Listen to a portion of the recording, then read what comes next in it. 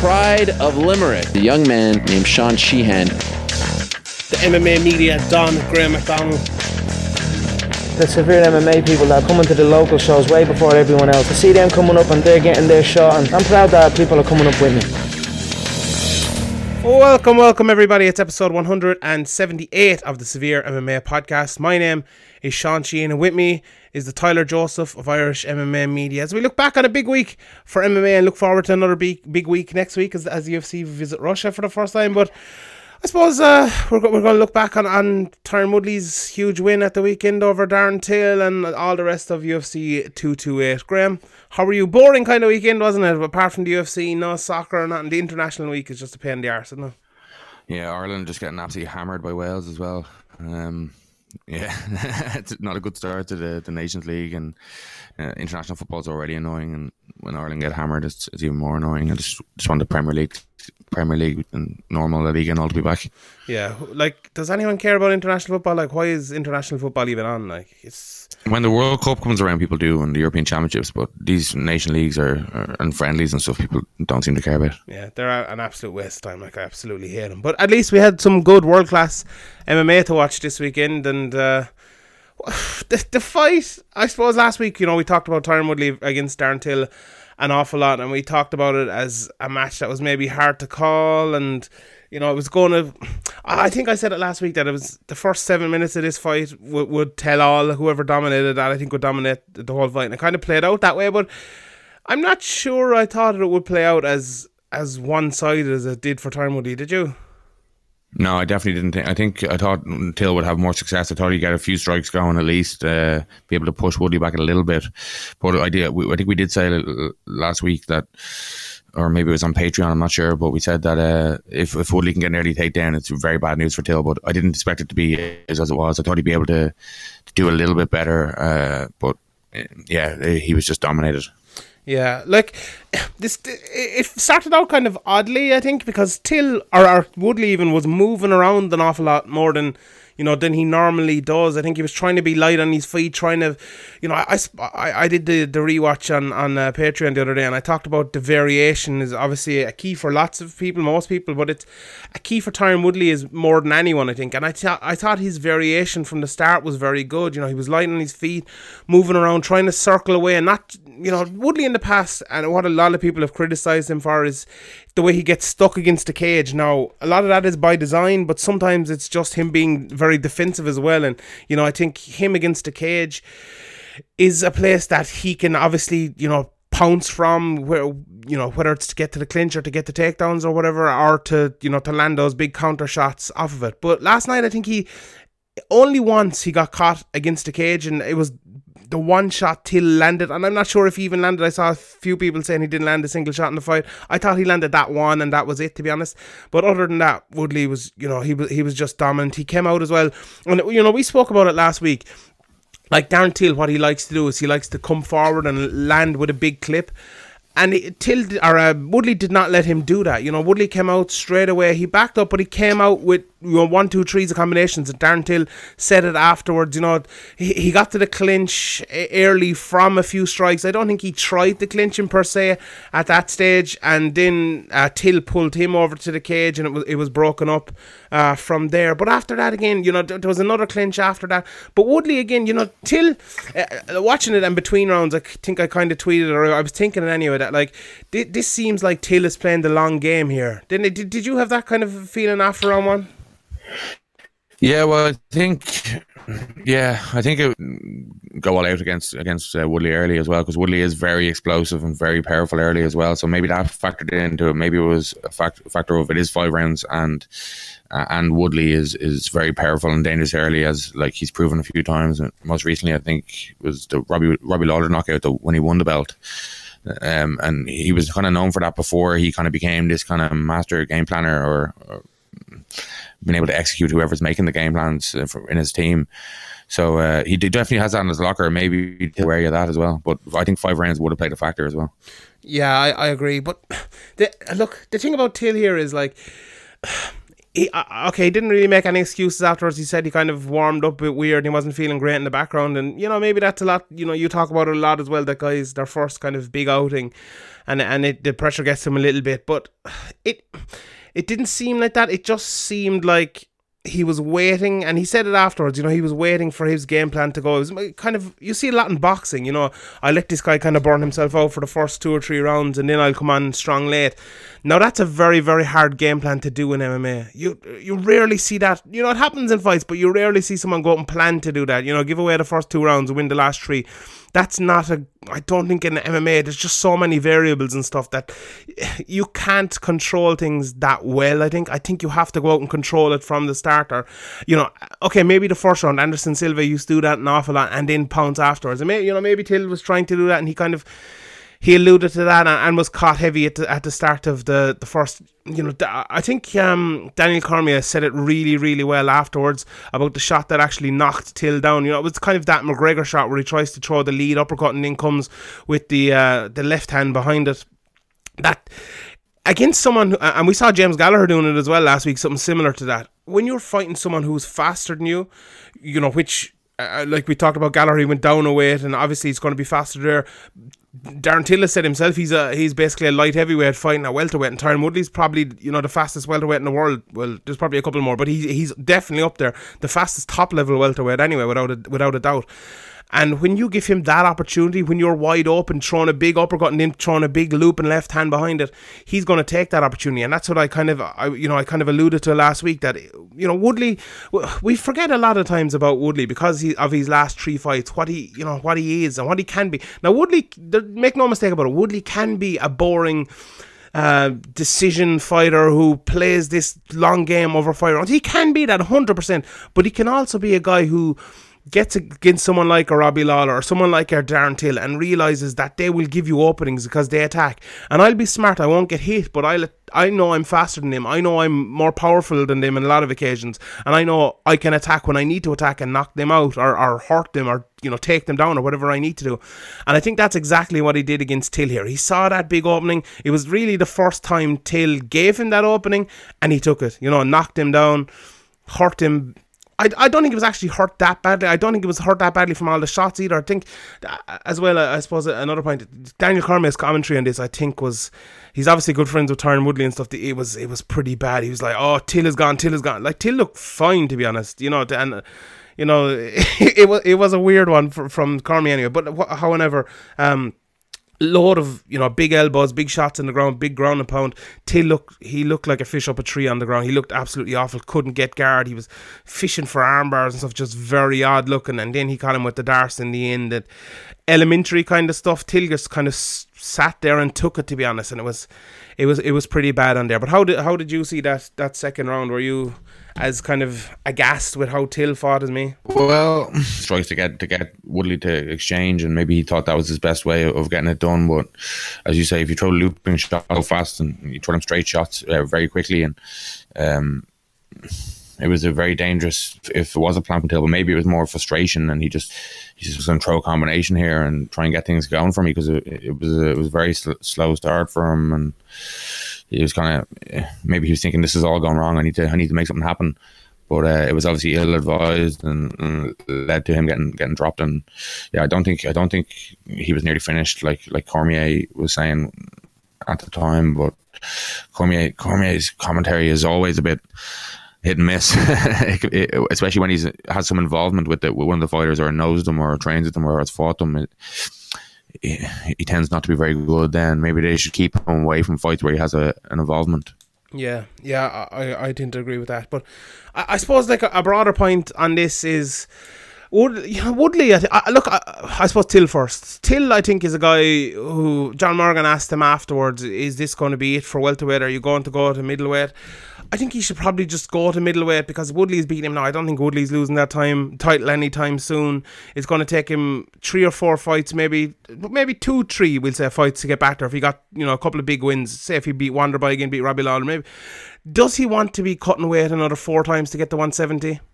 I'm not sure he really does. I think he'd be better off moving to 185. Just take that away, take the weight cutting issue away. Look what it did for Robert Whittaker, and look what it did for Kelvin Gastelum, and there's loads of other people.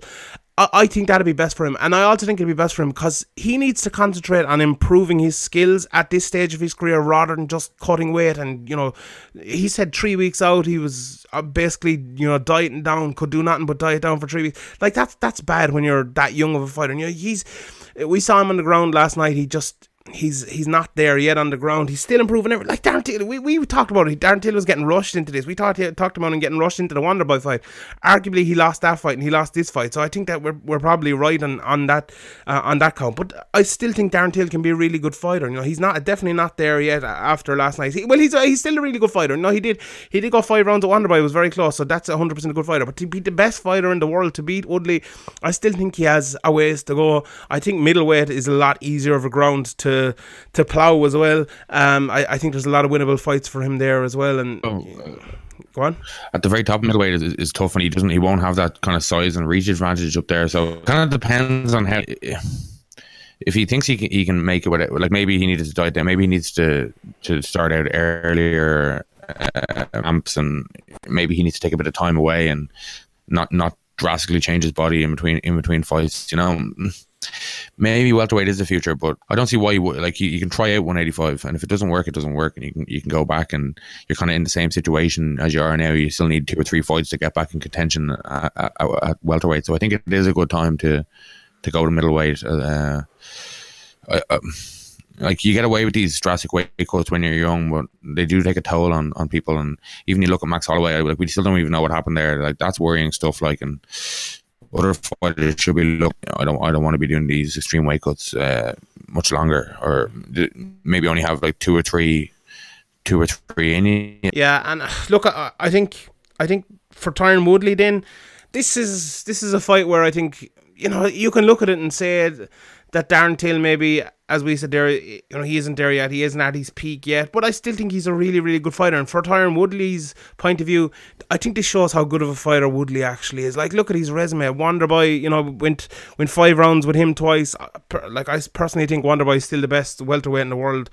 It's between him and Woodley and Rory McDonald as well, obviously. And Rory beat Woodley, but whatever. But he beat Maia, who was really at the top of his game at that time. Okay, Tyron Woodley's a bad matchup for him. Beat Robbie Lawler, who was at the top of his game as well, and now beat Till. I think you need to give Tyron Woodley a lot of respect. I think he is the most underrated fighter in the world. Like we talked about it a lot last week, and the big issue with this fight going into it was what was Woodley going to actually do? Because he can kind of do everything. He can wrestle, he can clinch, as we saw last night, he can throw those big shots, he can defend, he can go for a tactical matchup with you. He is so well rounded, it's unbelievable. And we saw the submission again last night. His jiu-jitsu coming up, he got his jiu-jitsu black belt after it. And okay, maybe Till is not exactly Damian Maia on the ground, but still he still managed to get that submission. So I think people need to start respecting Tyron Woodley a little bit more, start giving him the juice for what he actually is, and I think that's a really, really, really good fighter. Yeah, he is. He's like, he came off shoulder surgery like it was nothing in that fight. I was kind of thinking that might have a big layoff of shoulder. Like shoulders and knees are the worst, but shoulders are like a lot of movements you do, and a lot of wrestling and a lot of clinching and a lot of punching is like, if your shoulder isn't right, it's not going to be right. So yeah, I think you were saying earlier you don't see him losing the belt. I tend to agree. Yeah, like I don't think they're going to put Wonderboy back in there with him. Like I think Wonderboy could beat him if they made that matchup, but I don't see them making that matchup anytime soon. So I think Woodley is more than likely gonna unless there's a contender comes out of nowhere, or not out of nowhere, but makes improves leaps and bounds, and there's always style matchups. But yeah, I think Woodley, as you mentioned earlier, will probably be champion for a little while. So for the Till weight cut, and for Wonderboy, maybe Wonderboy as well could be looking at middleweight. Yeah, he's looking at Whittaker. He's beaten Whittaker in the first round knockout, I think it was. Mm-hmm. So maybe the both of them could end up at sooner rather than later. And obviously, as I mentioned, the Max Holloway thing and other weight cuts people being pulled from fights, including last title fight fell apart last night for weight cutting reasons. So hopefully, maybe we'll see more guys move up. Yeah, and we'll get to that fight in a second. But I think it's obviously Colby Covington is probably next for Tyron Woodley, and I think that's a gimme fight for Tyron Woodley, to be honest. What's Covington going to do? Like, is he going to take him down? Maybe, but I don't think so. Is he going to beat him in the feet? Definitely not. Is he going to stop Woodley from hitting him whenever he wants to? I don't think so either. I think that's a pretty easy fight for Tyron Woodley. He was talking last night about, that there's a card coming up in MSG, and Nate Diaz is going to be on that card as the co-main event, and we know Nate Diaz draws numbers. He's a needle mover, and if Tyron Woodley can get in there and get his pay-per-view points on that main event, I think he'd take that. Do you see it the same way? Yeah, I think he would. I think even the other Diaz, Nick Diaz, any of the Diaz's, I think Nate has a bigger pull now. I think historically Nick did, and kind of brought Nate up with him, but now obviously Nick's been on the sideline for so long, and obviously Nate had them huge high profile fights with Conor. I think it was voted like the best fight of all time in the UFC in some recent things. So obviously his stock has never been any higher. Definitely wasn't the best fight of all time in the UFC. That was not a hope. It's just some people have so much emotionally invested in Conor winning, or Conor becomes more like outside of the fight, actual technical fight, it becomes more to people. Yeah, it was a good fight, take nothing away from it, but I don't think it was. I don't think it was Jones versus Gustafsson, or I don't think it was Henderson Shogun, or I don't think it was Trigg Hughes too, or any of them. But however, we won't get off the point. Let's get to what was supposed to be the co-main event in this card, and that was Nico Montano was supposed to take on Valentina Shevchenko. We talked a little bit about it on Patreon, but let's talk about it a little bit more here. More has come out since. Nico Montano, I don't know if you saw it, I think it was this morning or last night, released a statement saying that she kind of told the UFC that she was going to be back in October, or that she wanted to be back in October, and they said no, she needed to be September. They kind of forced her into it a little bit, and that she wouldn't have enough time to recover and to make weight and stuff. She talked about coming out of tough, and that it messes with your body having to make weight so many times. And look, I definitely feel sorry for her in that way, but I think if you go in there and it's a title fight and you fail to even make the scales and you miss weight, I don't think you can have too much sympathy for her getting the title taken away. Now, you can have sympathy for her in that she missed weight and her kidney shut down, and she, it was really bad. And look, we can talk about weight cutting over and over and over again. It's terrible. It needs to change. They need to change it up. But this was really, I think, a fairly cut and dry situation here, and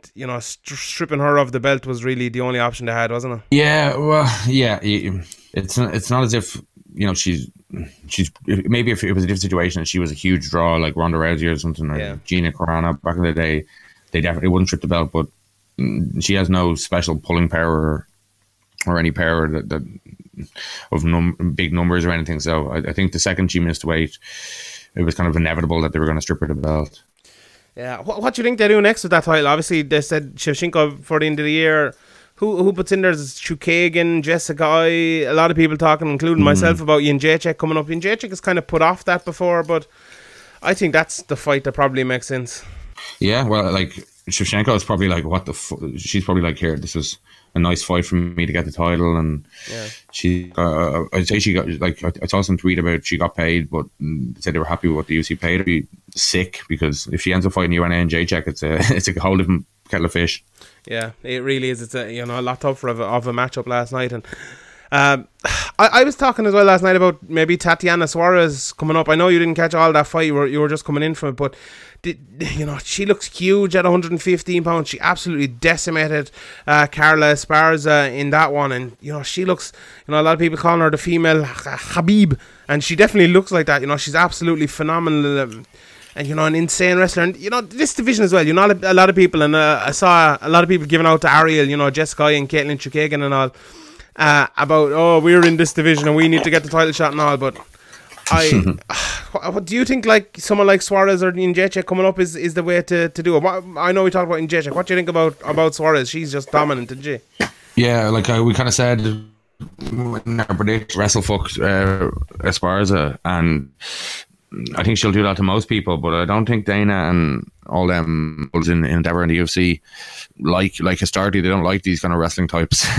You know, they won't be in any rush into a title shot like they have with Taylor. They did even the way they did with Cody Garbrandt, or even though he won the belt. So yeah, if she was dominating people not by wrestling, I have a feeling she won't next. Yeah, you're breaking up a bit there, but anyway, we'll carry on. We'll try to get through it. Our technical difficulties the last while have been pretty bad, but a few more fights here, and let me talk away a little bit about them. Jessica Andrade versus Karolina Kowalkiewicz in the co-main event.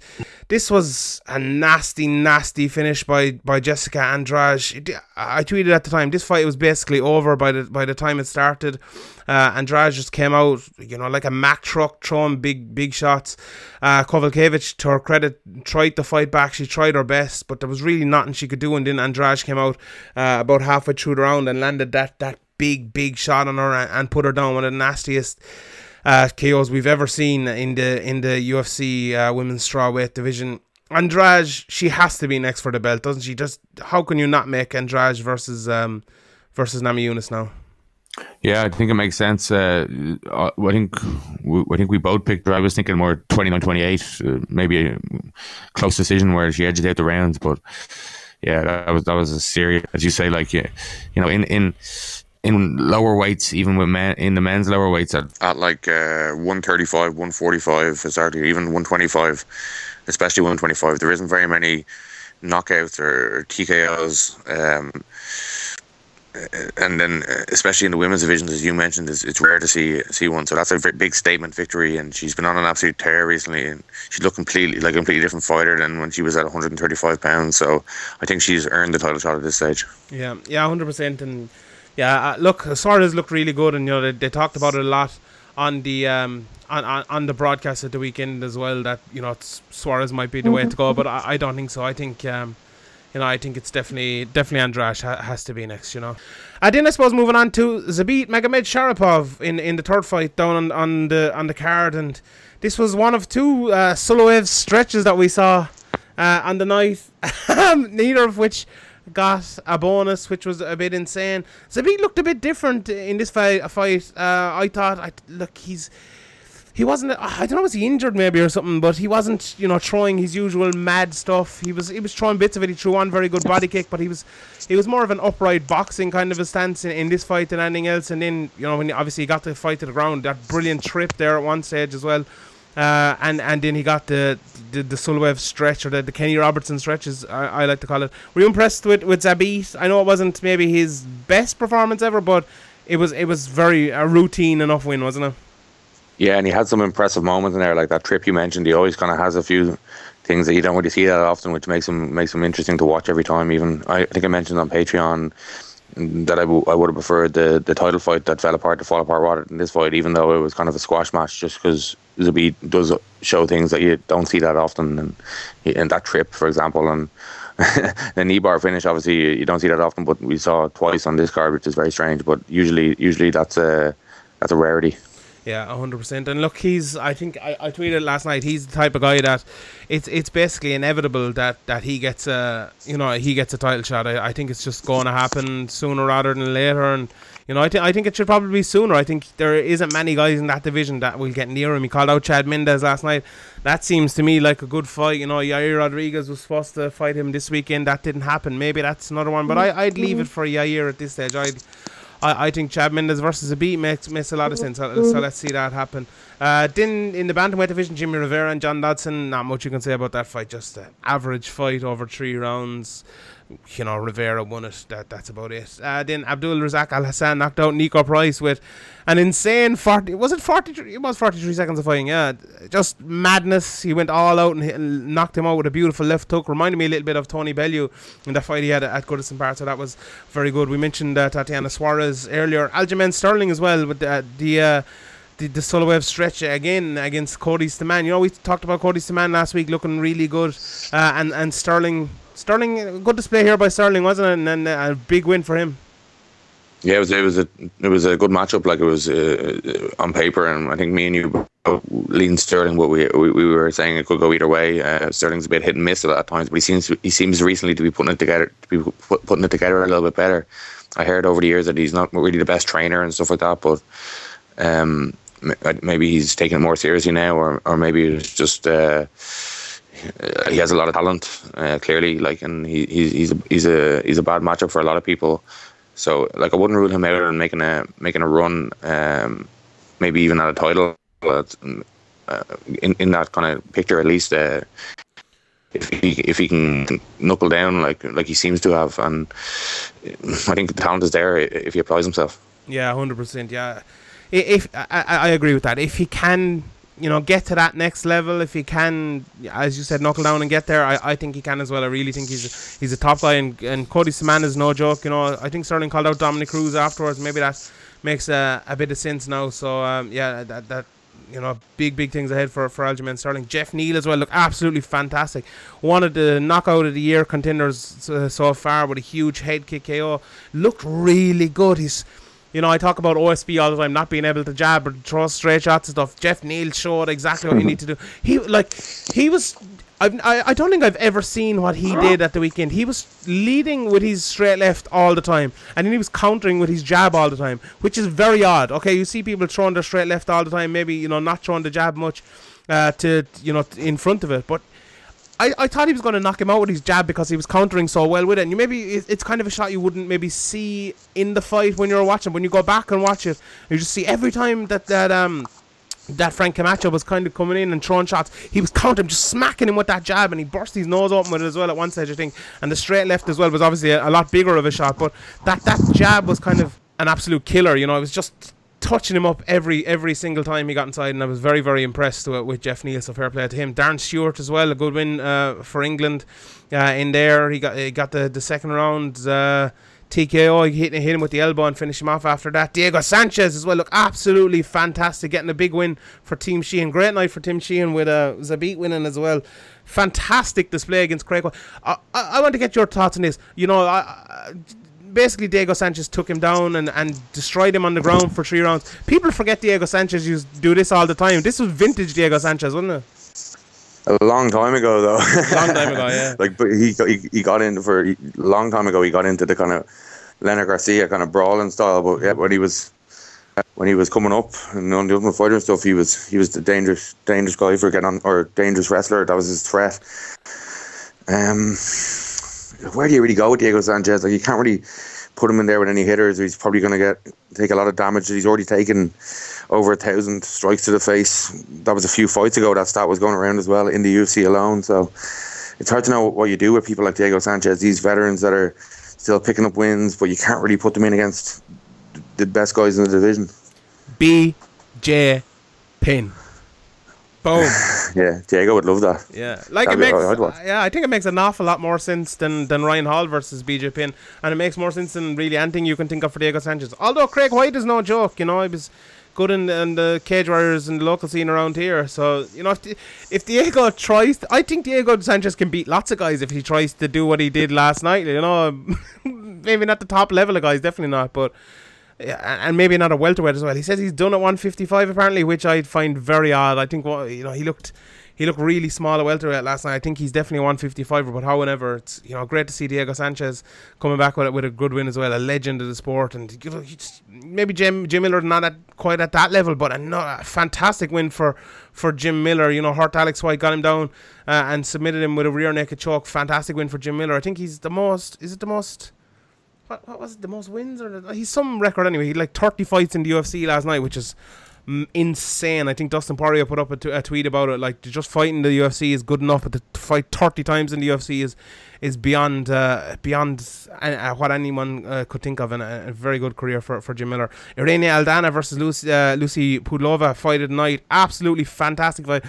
To me, this looked like kind of a coming of age for Irene Aldana, even though she lost the first round badly enough. She said on Twitter, actually, she showed a picture that she broke her hand in the first round, which was very odd because she seemed to fight way better in the second and third rounds. Maybe it spurred her on a little bit, but she looked fantastic to me.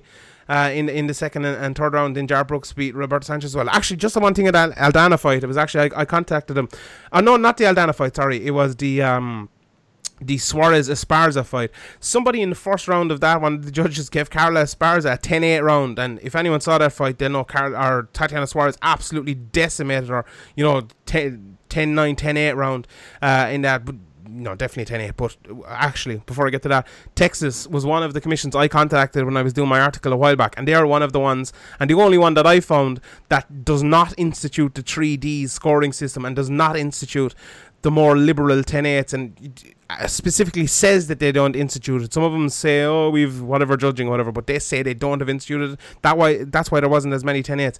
But however, the point on this was the judge made a mistake, so I contacted the Texas Commission, and they got back to me and said that the judge admitted he made a mistake, so it should have been a 10-8 round for Carla Esparza. However, it didn't really make a difference anyway, because Esparza ended up getting submitted in that one. So there you go. Good card overall, wasn't it? It kind of delivered. On paper, it looked a pretty good card. We know with the likes of even Diego Sanchez and Jim Miller on it, and the big fights going up through it. But very good card in practice, wasn't it? Yeah, it was. Yeah, and the main event was decisive as well, which is, you don't want one where you're saying, oh, he won or he won. There's a lot of that recently in Woodley fights and in Darren Till's last fight. So it's good when there's an outcome that kind of shows who the better fighter is. Mm-hmm. Yeah, 100%. All right, let's move on to next week's card. And it's the first card in Russia as Mark Hunt takes on Alexei Olnik. We have Jan Blachowicz versus Nikita Krylov. Great to see him back in the UFC. My boy Shami is taking on Andrei Arlovsky. Thiago Alves is back here. Peter Yan, I know who you're a big fan of, fights Jin Soo Sun, Rustam Kabalov, Cajun Johnson, Marbek Taisimov, Desmond Green, and a few other fights on that. Not the best card in the world. Looks maybe like a KSW card or something like that. A relatively good card. What do you think of that main event, Mark Hunt versus Alexei Olnik? Is it physically possible to Ezekiel choke Mark Hunt's neck? Yeah, I think he probably will. He'll probably he'll probably take damage early, and then he'll probably grab a hold of him standing or something and stick him in some mad submission. And Mark Hunt is not good on the ground. When Sean McCorkle's coming on you from the bottom and breaking your elbow. And okay, he's improved a bit since then, but I know Brock Lesnar's explosive, but he's been there for a long time, and he seemed to be able to take Mark Hunt down whenever he wanted. Olenek's very old, but I don't know if Mark Hunt's heads in it anymore. He seems to be too busy moaning about everything, and maybe he has a good point and a good case on the Brock Lesnar thing, but I don't know if it's a tough one because he should win, but Olenek if he can take a few punches and just get a hold of him, it could be very bad news for Mark Hunt. Yeah, well, we often disagree in the main events, and last week, for the first time in about 10 years, I was actually right and you were wrong for once. So I'm disagreeing with you in here and again in this one. I think Mark Hunt's going to win this. I think he'll just hit too hard. Like Olenek, as you said there, he takes a lot of shots to get in and get a hold of you and take you down. I think that's grand against most guys, but against Mark Hunt, that's not a very good strategy, I don't think. I think if you let Mark Hunt hit you 5 or 6 times, you're going to be in bad trouble. So, I think Mark Hunt will...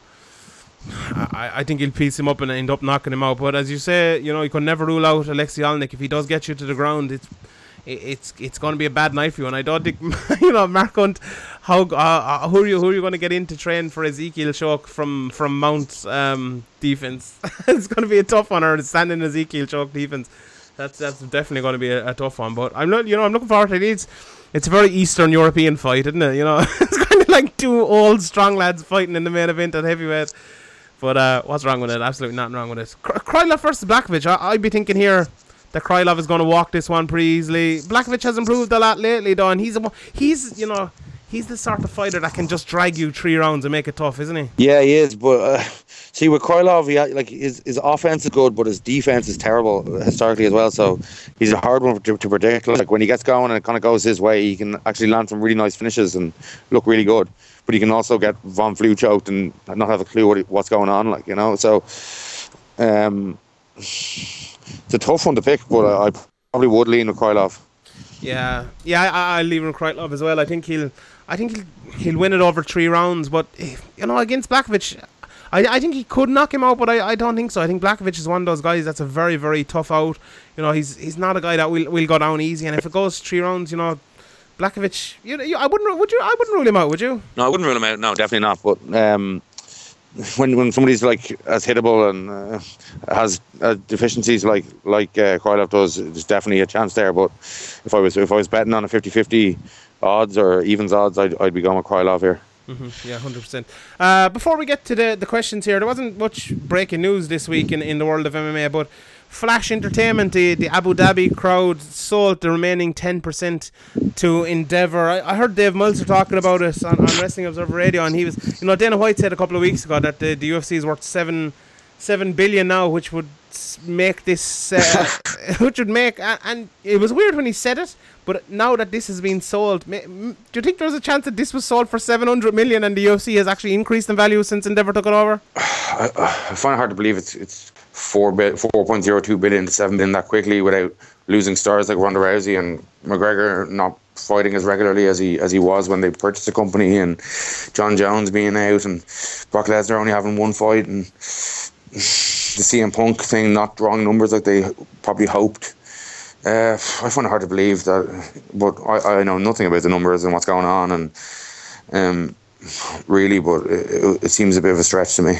And I'm kind of robbing Dave Meltzer's point on this here, but I think they got more for it than the 4 billion valuation, because why would they not settle then and they'd sell now?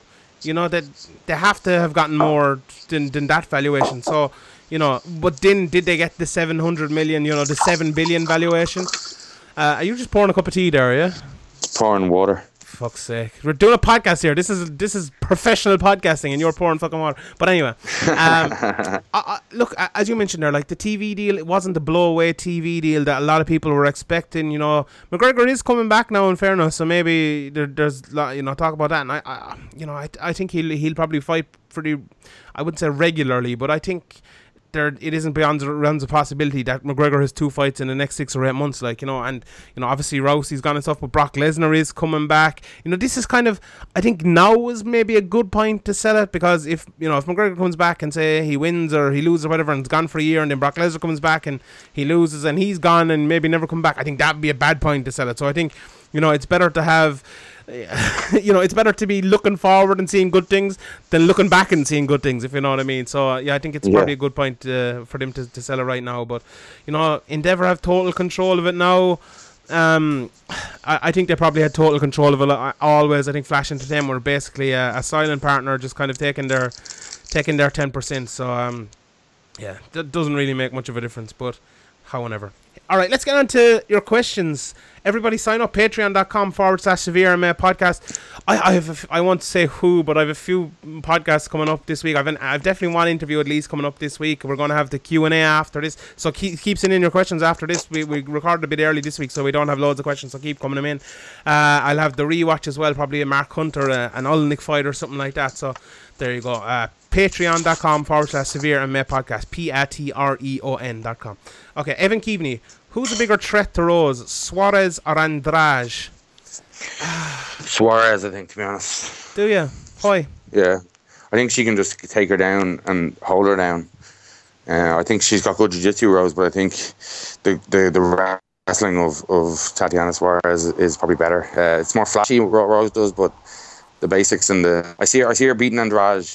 Like, her style is pretty rudimentary, Andrade. Like she's made a lot of improvements, but I think it's a harder style matchup against Suarez. Yeah, I actually tend to agree. I think, I think like Rose against Andrade. If Andrade comes in and rushes her and throws all those big shots, I think Rose can move away and counter her and maybe get a clinch, maybe go for a flying triangle or something like that if needs be. Where against Suarez, that's going to be very hard. You're going to have to do a lot of movement. You can't let her get near you at any stage. A little bit like, like Khabib. I'd probably pick Rose in both fights because I think she's good, but I don't know. Suarez is really, really good, and that'd be an interesting fight. I want to see both those fights, so let's make them happen. Evan Keaveney, do you think the UFC will book Mickey Gall versus Diego Sanchez? If they do, how do you see it playing out? They could. I think I'd favour Mickey Gall in that fight. Although Diego Sanchez is really good on the ground. His jiu-jitsu is excellent as well, isn't it? Yeah, well, I wouldn't say it's excellent, but it's good. Like Mickey Gall's probably better on the ground, I'd say than Diego Sanchez.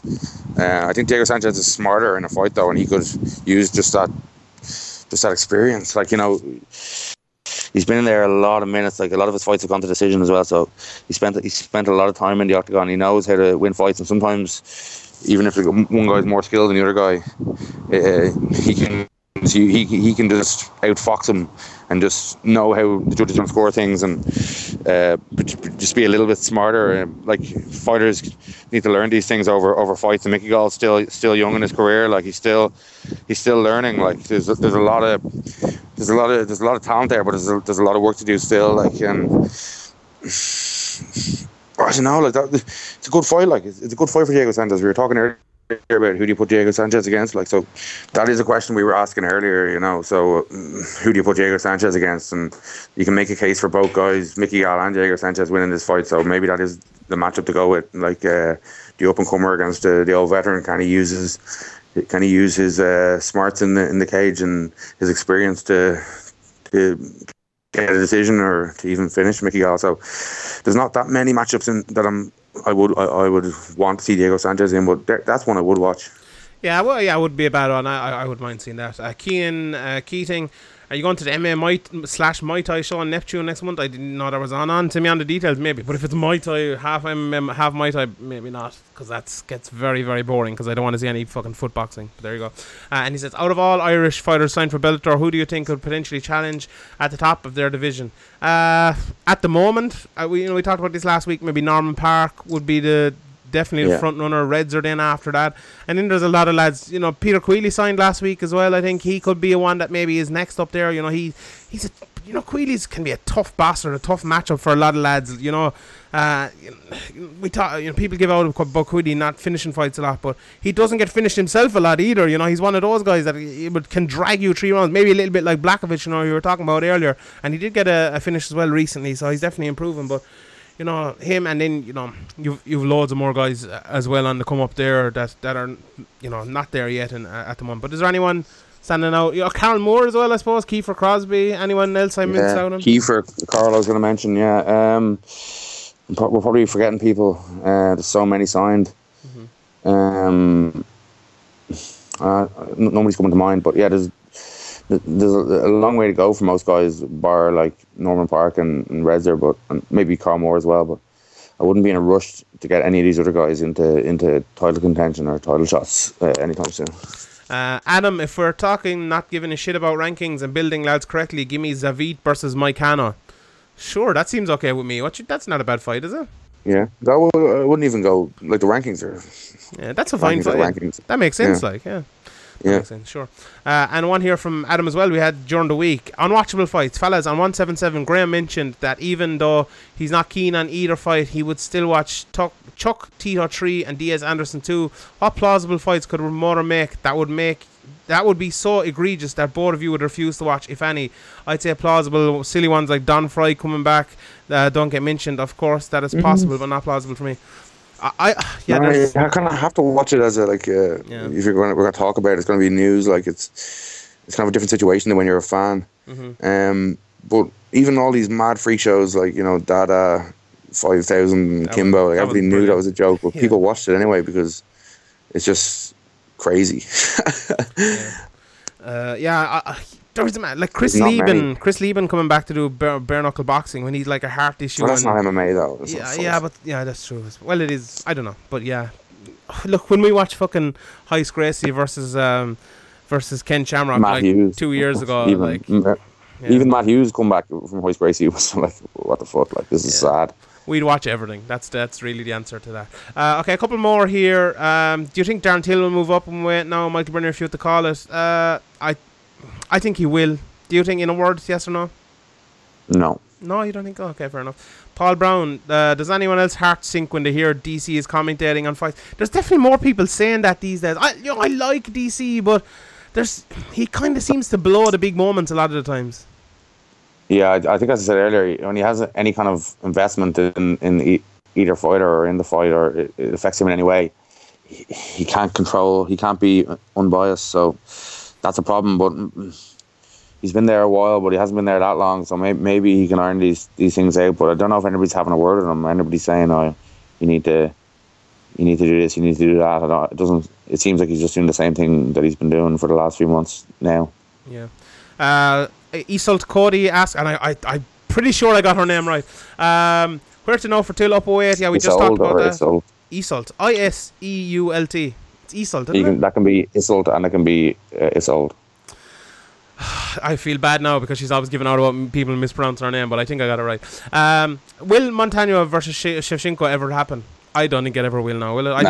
Nobody's going to be clamouring to get that back together. Like, I don't think Montano's good enough to get a title shot again, because if she gets, she'll probably get a fight against a relatively good contender, even if she gets, Sijara Eubanks or something like that, and I think she'll probably lose that fight, and we'll never hear of her again, basically, but which is harsh enough, but I just think it's we'll never hear from her again. It's the reality.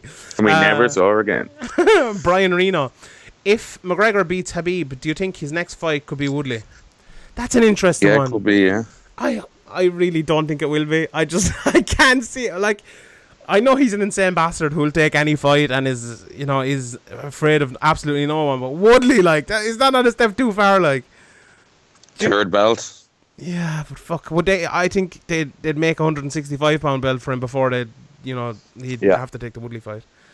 So yeah, I'm surprised that 165-pound division hasn't come around already. Mm-hmm. Yeah, that is true. Last question here, and I'll get to the rest of them over on Patreon. Keep sending them in. From Patrick, Tyron Woodley said that he saw Till on the Countdown show practicing the uppercut and that he was preparing a counter for it. Do you think fighters need to be more careful about what they show on camera? Well, yeah, what do you think as someone who's been involved in Countdown shows and like that? Definitely, you need to. You can't show what you're going to do. You can't, like, maybe he's thinking, oh, if I show this, then he'll think I'm trying to fool him or something. Maybe it was kind of like a reverse psychology going on there or something, or maybe they just didn't think about it. Maybe they just you get used to the embedded guys following you around, and you kind of just forget they're there when you do it, and then all of a sudden it's in the episode. There's nothing you can do. Yeah, I don't know. Yeah, it is a tough one. There's lots of just normal shots you can show on pads and stuff, and and maybe, Darren Till as well, this was his first fight ever in America. This was his first pay-per-view main event. This was his first title shot. A lot of new things here from him. Maybe that's something that, he needs to. And Tyron Woodley is one of those guys that he looks at everything. He sees everything. And he's, you can't be sleeping when you're fighting Tyron Woodley. So, fair play to Tyron Woodley for seeing that. And maybe it's something Till can learn from in the future. All right, everybody. Thanks for listening. Good podcast. A little bit shorter this week because there wasn't much to talk about apart from the big fights. But I think we broke down UFC 228 pretty well. We're going to have obviously a lot of coverage coming up to the McGregor fight next week. Sign up on Patreon, or next month even. Sign up on Patreon. We have a lot of things coming, to be honest. So now is the time to sign up. And if you sign up now, it'll get you almost the whole way there. So there you go for the price of a. The price of a pint a month. Do you know what we need to do? And I'm this is the first time I've said it. We need to do and I'm not even sure if this is possible, but maybe it is, and you can have it done by the time this podcast comes out. Can you do severemma.com/pints and it'll take you directly to Patreon? Yeah. Okay, so. do that. Try now. Graham's away there and let me try that. Graham's got to do that. So go there, severemma.com/pints. It'll take you directly to our Patreon. PINTS. And it'll take you directly to our Patreon. So you can give us $5 for the price of a pint. At the moment, it's directs to Niall's Facebook page, but we'll change that now.